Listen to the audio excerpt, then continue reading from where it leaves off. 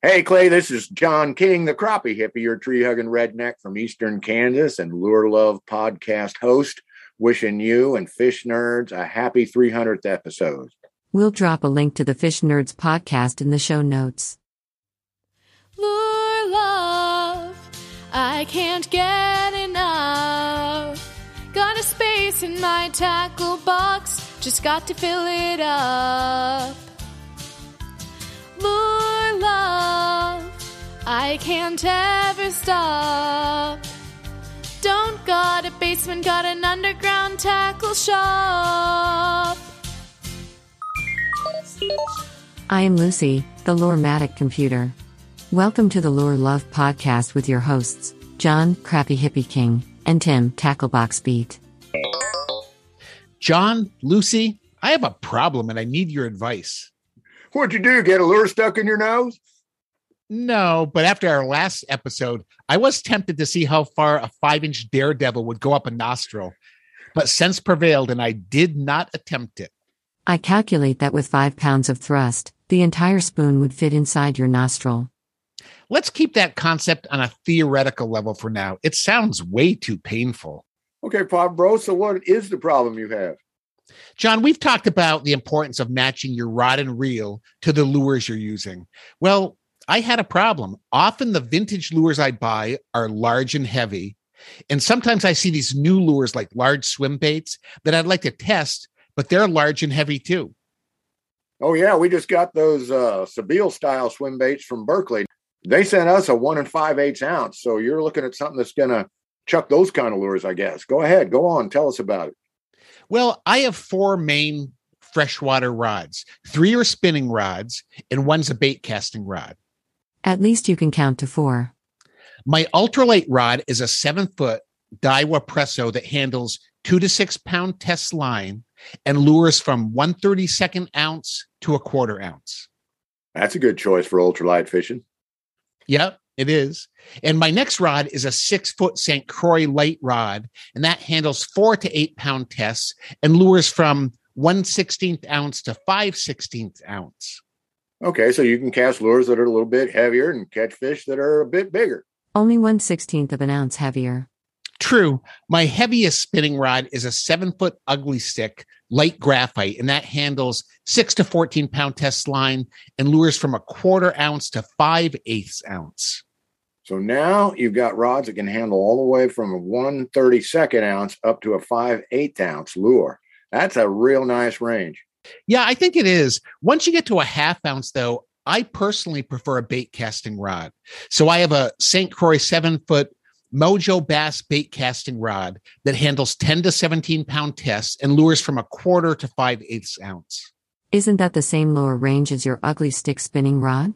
Yeah, it is the same as the ugly stick spinning rod.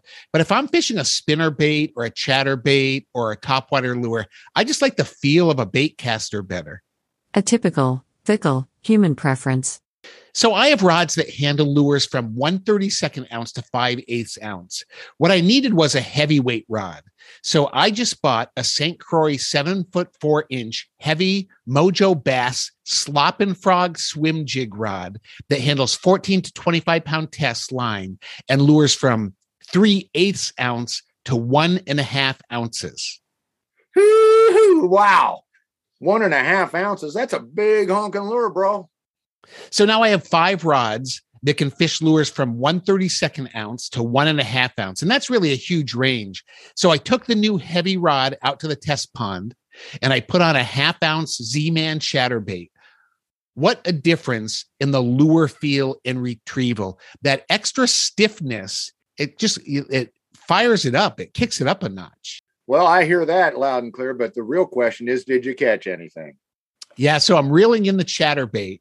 And one of the things I love about these chatterbaits is they give off that electric vibrating hum. It really does feel electric to me, like you're about to get shocked by a bolt of lightning coming from the water. I just felt like I had better control of the lure with a heavy rod, and I'm reeling it in. And then that electric hum just stopped in the middle of my retrieve. Shake and bake, baby. You know it, Lucy. When that chatter blade stops vibrating, it is time to set the hook. Fish on, With a lighter rod, I don't think I would have noticed the vibration stopping as much, because when I fish those heavier lures on a lighter rod, sometimes the rod is bending, the tip, and it's absorbing a lot of that vibration, and you're more focused on the rod than the lure. So this chatterbait's coming in, it's just humming along, and all of a sudden there's nothing there because it was in that bass's mouth, and I just set the hook and he was on, game on. And setting the hook with a large lure with a heavy rod is simply wonderful. I crossed that bass's eyes. Is that good? To cross a bass's eyes? Oh, it's a feeling like no other, Lucy. But Tim, it sounds like everything is fine. You got a new rod. You can fish your heavier lures. So I don't see the problem yet. Well, here's the problem, John. You know that duck lure that I bought from Muskies? Oh, yeah. The one with the little spinning feet? Yep, that's the one. Well, I thought I could fish it on this rod, but then I weighed it. That lure is 2.25 ounces. So should I get an even heavier freshwater rod? Or should I fish it with one of my light saltwater rods? I have a light saltwater spinning rod that could fish that. So that's my question and my dilemma. Do I get yet one more heavier rod just for those lures that are really big, over 1.5 ounces? Or should I just go with that light saltwater spinning rod? Well, here's what I think. I mean, if you got just one or two or a half dozen lures, I just stick with that light saltwater rod and at least try it out and see if that is satisfactory.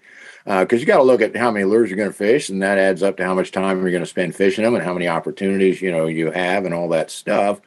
But on the other hand, having that exact rod that gives that exact perfect feel, a lot of anglers pursue that religiously. So I don't know what camp you fall in. You know me, I'm the garage sale guy. I'm the budget fishing guy. I'm the guy that's going to try that light saltwater rod first. But honest to goodness, if it really isn't delivering the satisfaction, you think it ought to, I know you're going to go ahead. But I say, and get something else, but I say try that saltwater rod first. Well, you're exactly right, John.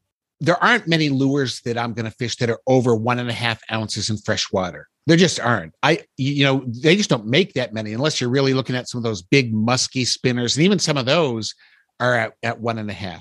You and I both fish from shore even more than from a boat. And it's one of those things I realize if I had a bass boat, I would have 15 different bait casting rods all rigged up for different uses. But when you're fishing from the shore, you don't take those. So I'm looking for, one, maybe two rods. You maybe leave one in the car when I go out. So I'm always looking for those more versatile rods. That's why I have the ones that I had. And when I go out, I'm either taking the ultralight rod out, and that's all I'm fishing for that day, because I'm, up to my waist in water in a river, and I don't have the other one. So I have to decide before I go out what's going to be best. Now, I did buy a kayak, so that's going to allow me to take 2 to 3 rods out. And I'm really excited about that because I can keep the ultralight rod in there rigged up. If I see some panfish or something, I can fish for them.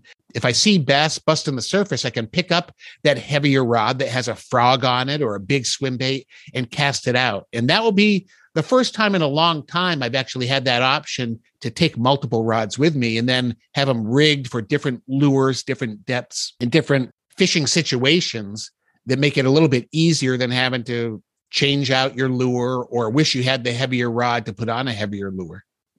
Oh, yeah. And I can see Lucy over there rolling her multi-circuits on us because, of course, you're going to roll your eyes, Lucy, because we're always in between. We want to travel light. We want to, if you got to walk through the woods or this or that, you only want to have one rod, and you probably want a short one at that, or even break down your fly rod and stuff. But like Tim said, no matter where you go, you could end up in a situation. I might go to a little creek to catch a rock bass, end up seeing a whole bunch of honking gar in there and wish I had a bigger rod to get after them. So it's kind of like the shore fishing, boat fishing thing we talked about in the last episode. But as I say, I would start out more conservative, just go with the salt rod. However, you are picking up invites to go fishing so much and so often here lately. There's going to come a time, I think, when you're going to be out in the boat a lot. They're going to get to go to that musky destination, and you'll have a tackle box clear full of 2-ounce lures. So you'll always have that excuse. Come on, Lynn, I had to buy it. I got invited to go musky fishing. What was I supposed to do? Just be glad I only bought one rod. I had 3 on the counter. I put 2 back. I'm a good guy here.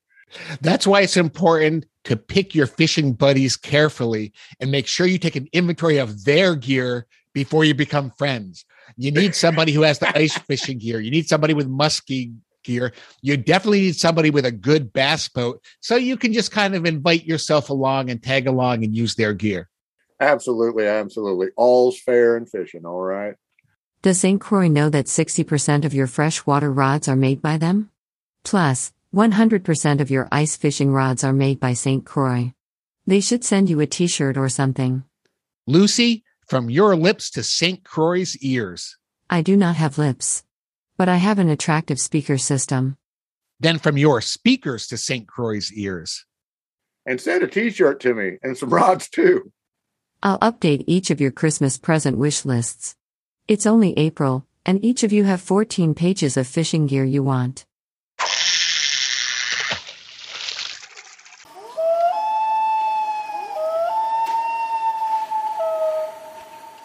Crappy Hippie, you are getting a signal from the Fishing Lure Green feed I created for you. Oh, heck yes, Lucy. You're the best. This app you made me sends us all kinds of news about lead-free and other news regarding green and fishing lures. This one is coming in from Ontario. It's from Emily and John Nigro and their Dead End Lure Company. The Dead End Lure Company. Oh, yeah, I've seen some of their stuff on Instagram. They make spinners and spoons and other classic lures common on the northern fishing scene. Lucy, why are they lighting up our loon lamp today? They have won a grant to help them improve their company. It's a $5,000 award. The contest was called the Summer 2021 Intake of Starter Company Plus. It was offered through the Peterborough and the Kawarthas Business Advisory Center. The funds were awarded to the contestants based on the strength of their business plan and pitch. You're going to love this, John. It says here that Dead End Lures is a lead-free company, just like Glasswater Angling. Oh, right. Isn't that the coolest? Wow, looking at this map here, they are located in a real fishy spot. Bobcaygeon is located right where the Kawartha and Trent Lakes regions of Ontario meet. I mean, they have Sturgeon Lake to the southwest and Pigeon Lake just to the east. Toronto's not far away. What a fabulous place to locate a lure company. I mean, I'm looking at tons and tons of water. The whole region is actually sandwiched between the two Great Lakes, Lake Huron and Lake Ontario. Oh, I love sandwiches. Tell me more about this, John. Well, those Great Lakes are just the sea-sized waters nearby. More immediate, there's Lake Simcoe, Lake Cameron, Balsam, Sandy, and the Buckhorn, along with dozens of small and medium-sized ponds and lakes. I mean, lakes, and more lakes. This makes this Midwestern kid jump for joy to see such a wide choice of fishing holes. So if the Great Lakes are the bread, then all those lakes are like the layers of meat and cheese and sauce oozing out of the bread roll, the barbecue mayo dressing flowing upon one's fingers, a culinary symbol of the spread of lead-free fishing across southern Canada. Tim, I think you need to go to the kitchen. You've crossed threads somewhere between your brain and your stomach. I think you're right, Lucy. Double-decker or triple? Munster or Swiss, beef and ham, maybe turkey with bacon too.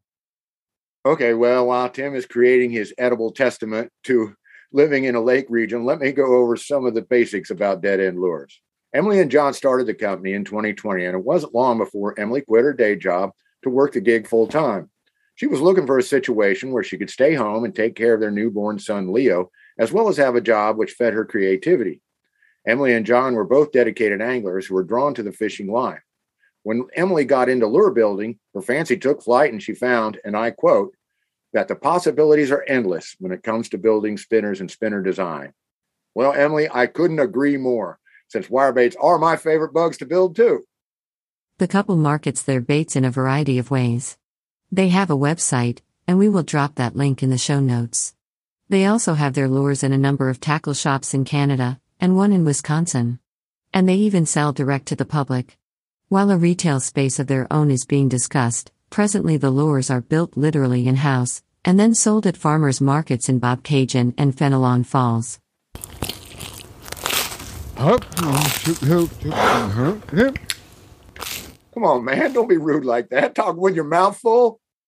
It's all right, John. Engaging mouthful of sandwich English translator. Tim said, get to the good part of the story. The good part?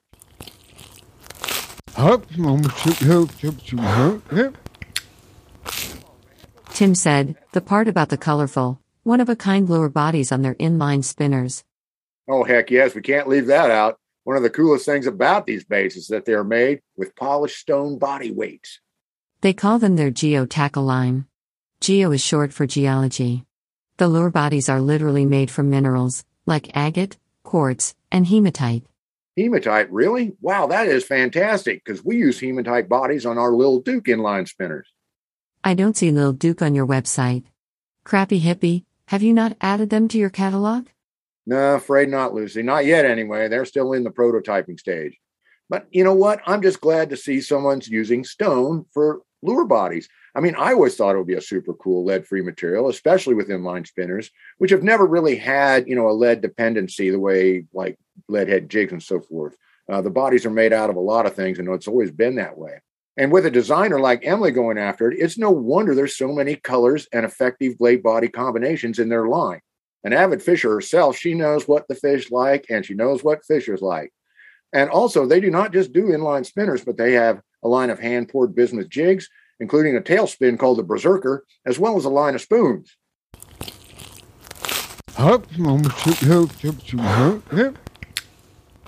Tim said, the geospinner bodies are each the same, but different in that no two look exactly alike, because of the variability of the base materials. Quartz and agate are both known to be colorful rocks, with bands and ribbons of other minerals running through them.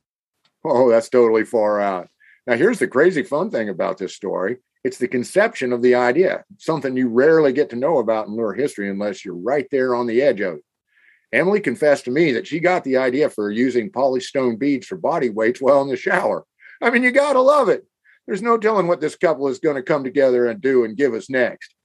Well, Emily and John are expecting their second child this month. Isn't that exciting? That is so wonderful, and I'll tell you what, we could not be happier. No surprise they're committed to sustainability and environmental awareness. Here's to the next generation. Oh, and Tim, I see you finished your sandwich. Yep, it was right tasty, but I think I need a napkin. More like a beach towel.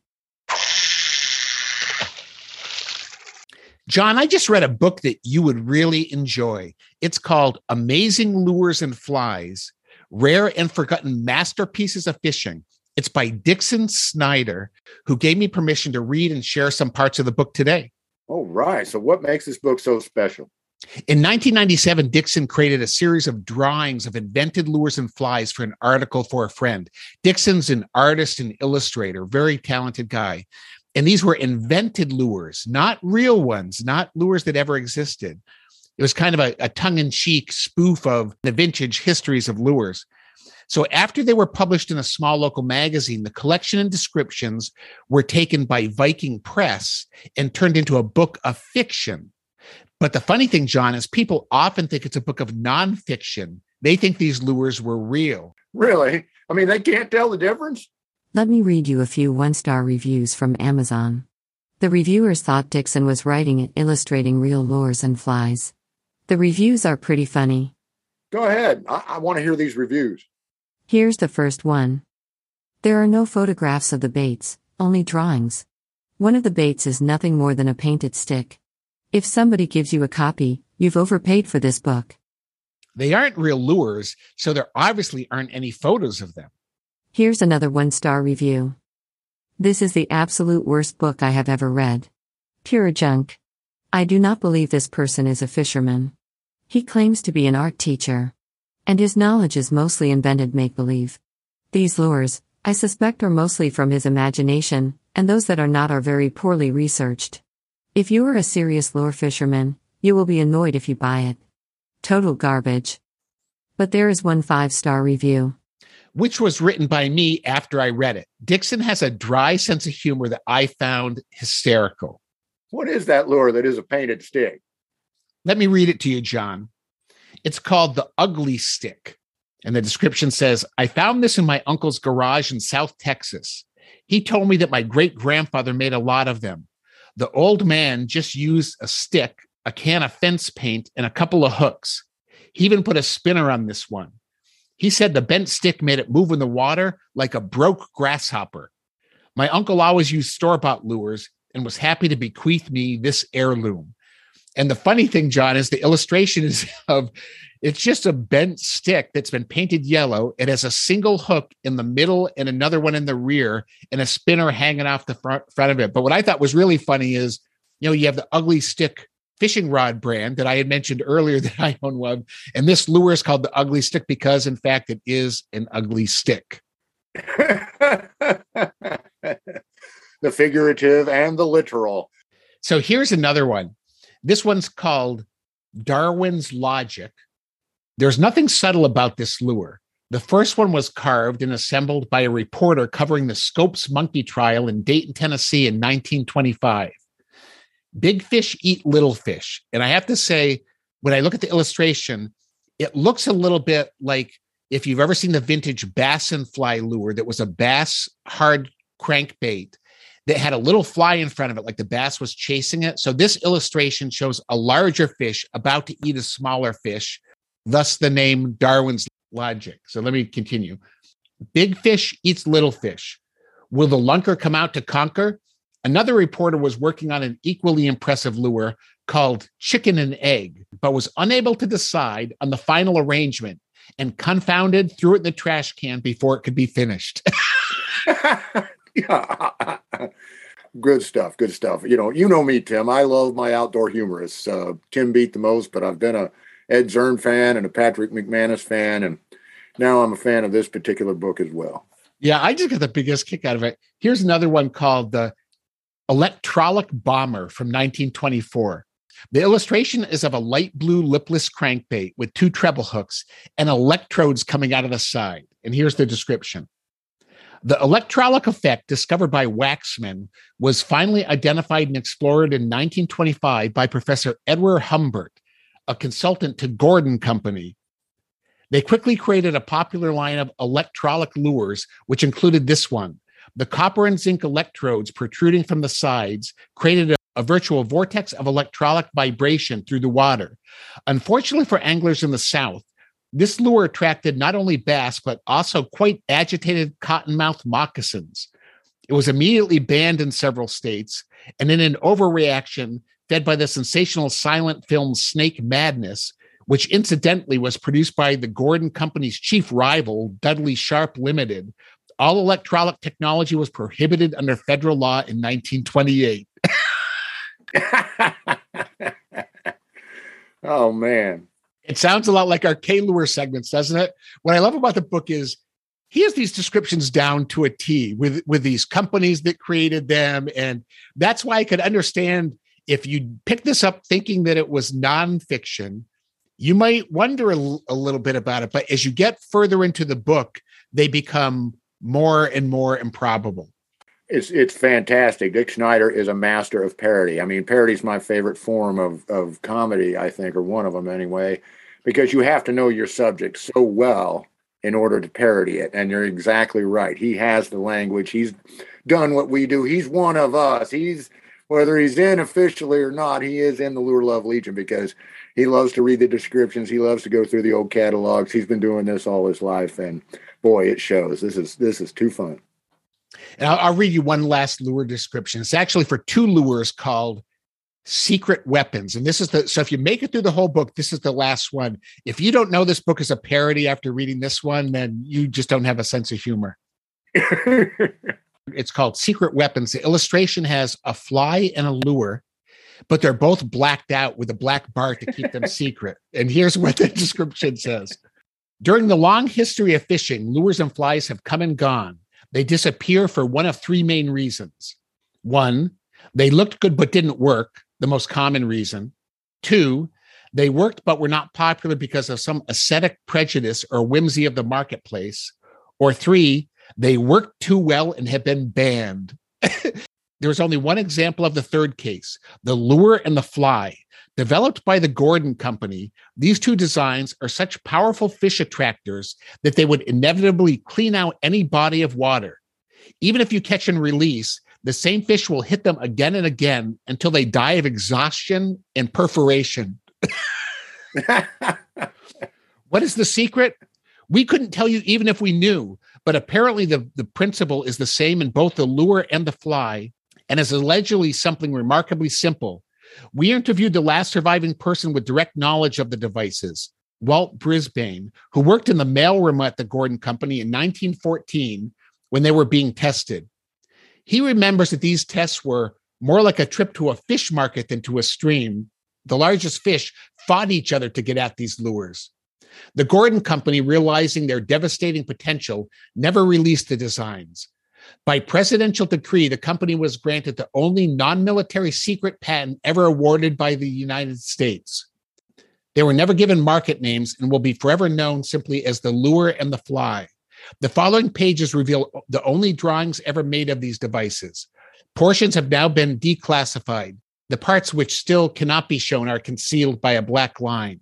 We offer them for public view as a caution, trusting that the knowledge that weapons of such awesome power exist will inspire us to be vigilant so that both fish and human will endure. Face it, we need each other. It's awesome. It's just a great little book. I will drop a link in the show notes if people want to pick up a copy, but I'm just so surprised that people didn't like this and gave it back reviews. It is a great present for anybody who likes lures or collects them. It's just a little gift book, and the illustrations are great, and the descriptions are very, very funny. Warning, warning, Lure News Alert, Lure News Alert. I recently learned about the world's largest collection of fishing lures. It isn't news, but it was news to me. How many lures was it? 10,000? 20,000? Nope. The world's largest fishing lure collection is 3,563 lures. What? Well, that doesn't seem like very many. The largest collection of fishing lures contains 3,563 items and is owned by Will Spike Yoakum from Carterville, Illinois. The official count by Guinness World Records was on March 20th, 2016. But it's not that many lures. How is that the world record? Because, John, all 3,563 lures were Bill Lewis rattle trap lures. What? They were all rattle traps? Now that is a record. Wow, that guy really loves his rattle traps. As the story goes, Spike's grandfather, Fred Washburn, was a Grand Champion fisherman in 1980 and helped his grandson start the collection. So John must hold the world record for owning the most glasswater angling crappie duelers. Very true, Lucy. I will go online and complete the Guinness record paperwork for you. I'll be back in a few minutes. Ketchco recently launched the Juggernaut Bass Fishing Case. It's a unique mystery tackle box offering available exclusively at Dick's Sporting Goods across the country. Each box, which retails for $99.99, also includes a golden ticket that will give customers the opportunity to win a Crestliner XF-189 bass fishing boat, Guggen Squad rods, MTB apparel, and various other prizes. The base price of the Crestliner bass boat is $26,291. Whoa, so it's like a Willy Wonka golden ticket, I guess. Yeah, kind of. I guess it is. Come with me, and you'll be in a world of all the Lure Love Legion. Take a look, and you'll see into the Lure Love Legion. Will one of the golden ticket holders get to own and run Ketchco like in the movie? I don't think that's part of the deal, John. All right. Okay. I guess I'll just have to live with a new bass boat and all that gear. Just buying the Juggernaut case gives you a lot of gear. The case includes 16 to 22 items from top brands, a tailor-made booklet full of tips, tricks, and instructions to help you snatch more catches, 5 limited edition fishing decals, because you can never have enough fishing decals, a customized poster. They didn't say what it was, but I'm assuming it's a picture of you, John, and your fishing gear down in the stream that's autographed, like those old posters we used to see at Spencer Gifts in the 70s. And it also has access to a digital bait card so anglers never lose the tips and tricks for the lures in the box. And what about the golden ticket? Each case also includes a golden ticket with a unique promotion code. So customers can visit the website, enter their unique code online to see if they have a winning ticket. The giveaway is open now and runs through August 2022 or while supplies last. Our friends at Louis Lures announced that they've launched their first Louis Lures soft plastic baits. The core shot stick baits and red worms come in a wide range of colors and look fantastic. I think you said red worms. It's Ned worms. I did say red worm. No, it's Ned worms. Yeah, okay. All right, try it again. Louis Lures soft plastic bait launch, take 2. Our friends, oh boy, I'm going through puberty again. All right.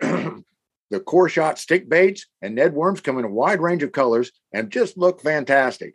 We're going to include a link in the show notes. You guys love the Louis Lures core shot plastics. Yes, we do. According to the Fishing Wire, Connecticut resident Dan Radman was fishing a Fire Tiger Rapala Super Shad Wrap in a tributary to the Chesapeake Bay. Wait, what? Wait, that's the whole story? Some guy was fishing with a Fire Tiger Rapala Super Shad Wrap. How is that news? People do that all the time. I mean, what's next? Some gal fished with a crappie dealer? Some kids love to fish with a beetle spin? I mean, come on, Tim, I need real news. Not that some guy just fished with such and such a bait or such and such a lure. Okay, I thought it was interesting that he was fishing with a Fire Tiger Rapala Super Shad Wrap. Oh, he did catch a striped bass that measured 52.5 inches in length and had a 32-inch girth.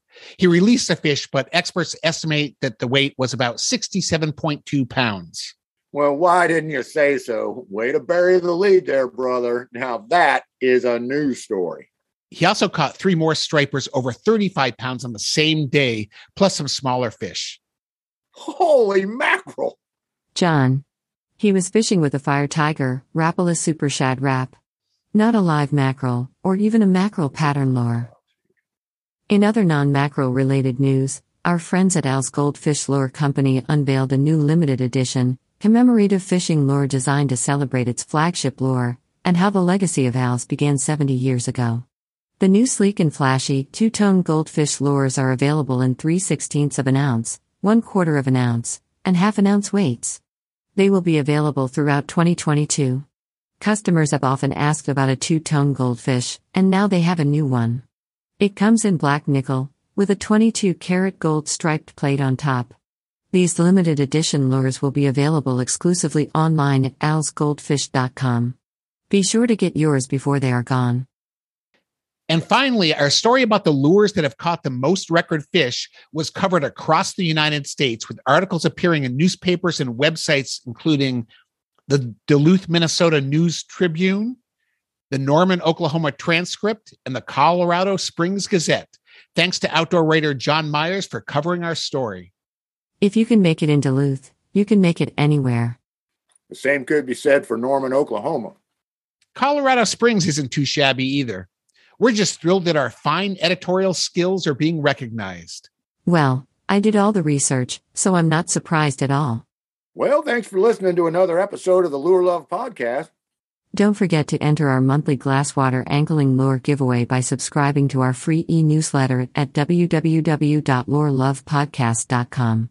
And don't forget the Lure Love motto: why buy one fishing lure when you can buy 103? Lure Love, you've been on my mind. Never enough lures to tie to the end of my line.